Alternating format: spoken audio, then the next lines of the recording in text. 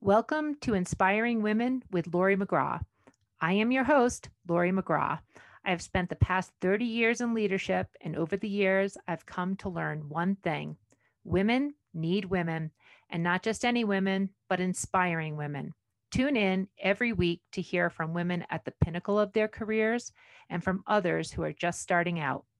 Episodes can be found at inspiringwomen.show or subscribe on your favorite podcast app. Thanks for listening, and I hope you will be inspired.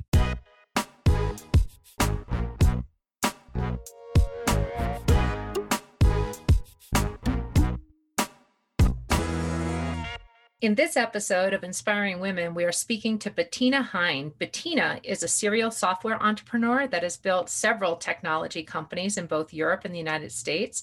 She's most recently the founder of a digital health startup called Julie, which manages chronic care conditions for patients. She previously founded Pixability, which was a video advertising company in Boston. And before that, she co-founded SVox, which was a Swiss-based speech technology company, which she then sold to Nuance Communications for $125 million. Bettina's received numerous awards for her entrepreneurship, for her leadership. She was named the Immigrant Entrepreneur of the Year. She was the World Economic Forum Young Global Leader, Boston Journal's 40 Under 40, and many more. Bettina has a master's degree from MIT, a law degree from the University of Constance, and a business degree from the University of St. Gallen. And Bettina, she has software patents. She's a recognized speaker. And interestingly, she's also a shark on the Swiss version of Shark Tank. And Bettina, I am really excited to be talking to you today. Thank you for having me on, Lori. It's really great to speak to you today. Well, as we get started with Inspiring Women, I always like to start with, what are you doing right now in your professional career? What do you do? Right now, I am working on a digital health startup called Julie. I'm the founder and CEO, and I get to do all the fun stuff of founding a company, finding co-founders, finding our employees. And I've been at this since last March. So I have a total pandemic company. I've never seen any of the employees in person. Two of our co-founders have never met in person. So it's a really interesting time for me, a really interesting time to work on chronic conditions. I'm also the mom of two kids that always have new things going on. So that's also happening in my life. So that sounds very busy. So, a lot of the storied lines for starting companies, it all sounds very romantic and fun. But I think we also know that it's an enormous amount of work, that you started your now third company at the height of the pandemic. I want to talk a little bit about that. But let's start with, how did you get here? So Bettina, you have the law school, MIT, business degrees, and then several different companies. What's the trajectory? How did you sort of, land onto serial entrepreneurship? So I come from a family of small entrepreneurs, small-time entrepreneurs. Both of my grandmothers and both of my grandfathers were entrepreneurs in their own right. And also my parents are health professionals.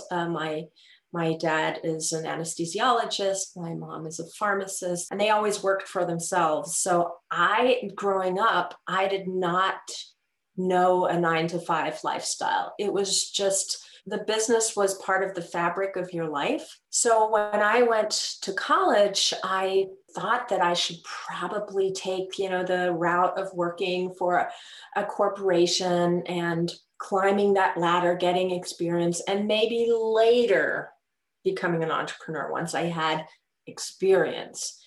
But my boyfriend at the time, and now husband, said, you can do this. You can start a company. And I didn't have the self-confidence, but he really, really supported me in that. And so I just founded my first company right out of grad school with two engineers from the Swiss Federal Institute of Technology and Zurich, and we were off to the races. And as you say, it was not easy. It does sound romantic, but it's a very hard road. It is a hard road. And so, building from the ground up and taking a concept and turning it into a successful company launch. I mean, usually these are 24/7 types of scrappy operations. And so, from your family beginning, you had people to look at who were doing things similar to that. But the word entrepreneur is something we use all the time today. I don't think that was the term back when you were starting out. So, some questions that I have are, how do you know when to move to the next thing? You've done 3 companies, you've had successful exits from the first 2. How do you determine when to move to the next thing? They're not all in healthcare, so you've also changed fields as well. Well, I really love learning new stuff, as you can probably tell from my degree collecting. I'm actually working right now on a Master's of Science in Computer Science, where I'm a Yes, paper through it. you need more education. That's exactly what I was thinking. Yeah, everybody teases me about that to no end. But yeah, I just have a really curious mind and I want to learn new things. So when you start a company, you have to be passionate about aspects of it. Some of them may not be an extreme fit for everything that you do, but there have to be these elements of passion around it. And the companies that I found have a certain recipe to them. I found venture capital financed, scalable, high growth technology companies.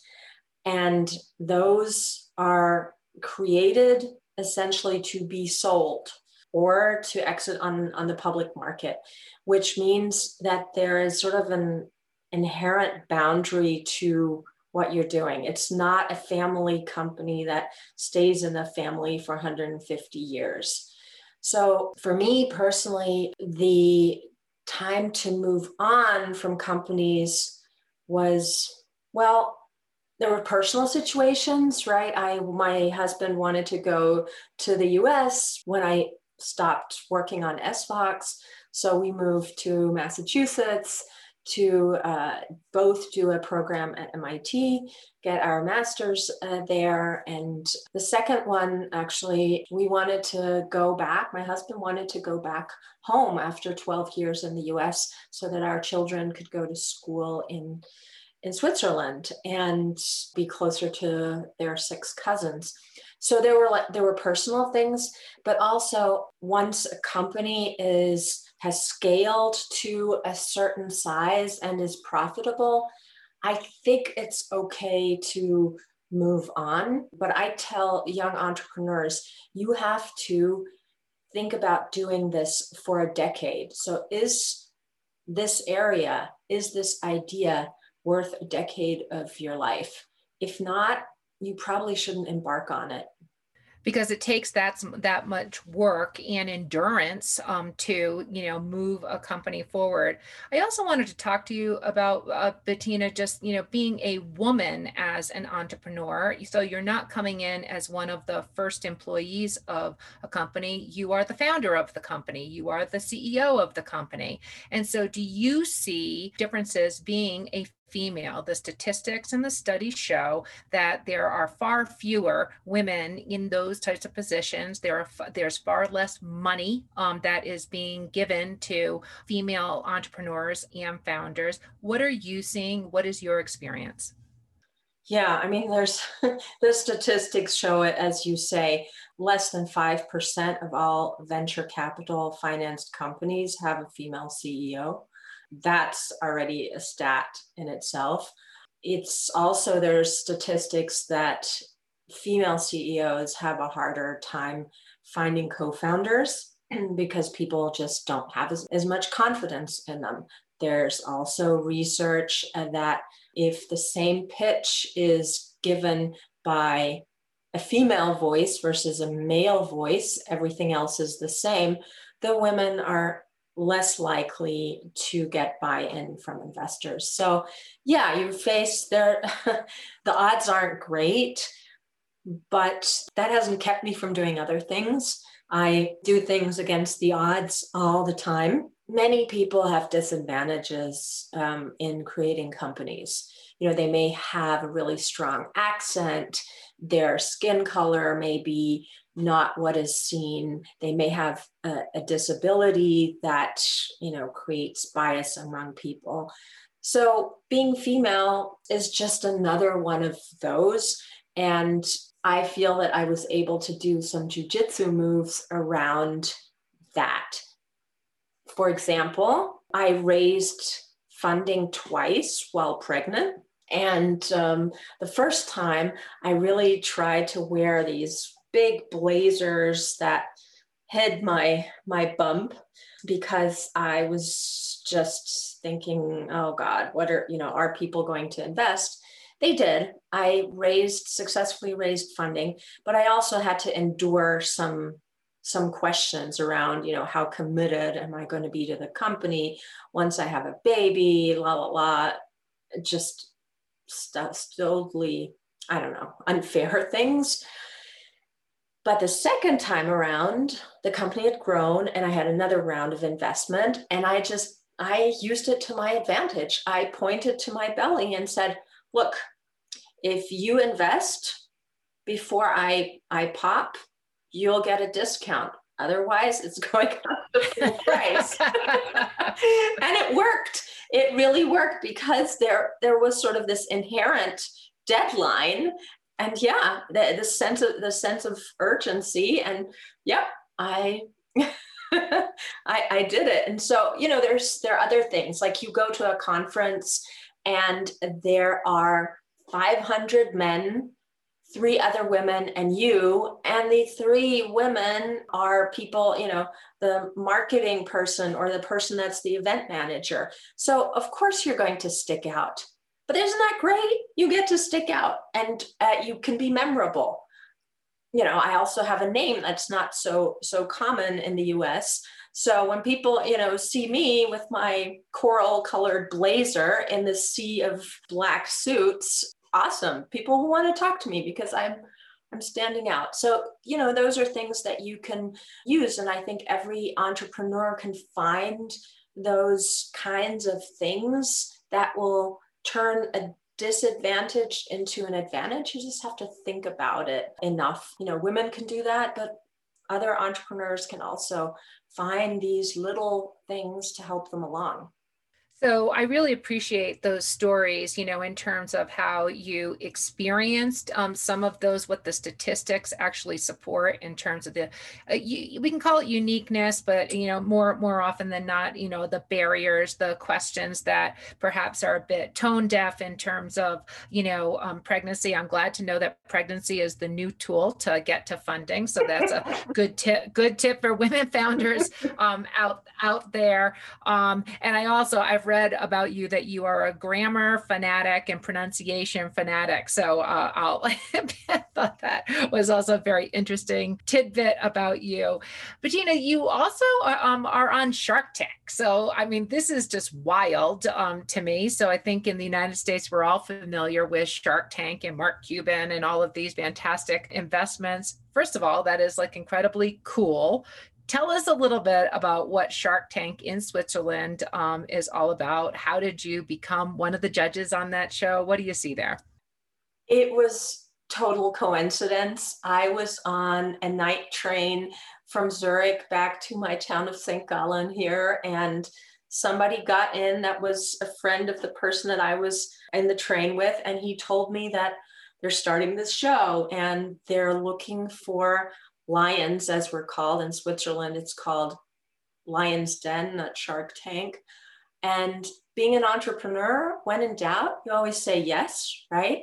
So he asked me, do you want to talk to them? And I was like, not sure. Okay, I'll do it. You have to know that I can absolutely not watch Shark Tank. As an entrepreneur, I always want to scream at the TV and tell the entrepreneurs, don't do it. Don't give away your company for so little money. And so, it was weird. I was a little conflicted. I also thought, I'm not a TV person. I'm not an actor. I don't know if I can do this. But lo and behold, 3 weeks later, I had this part to be one of the Shark Sons was Shark Tank. What you have to know about that is that Shark Tank is actually an internationally licensed format by Sony.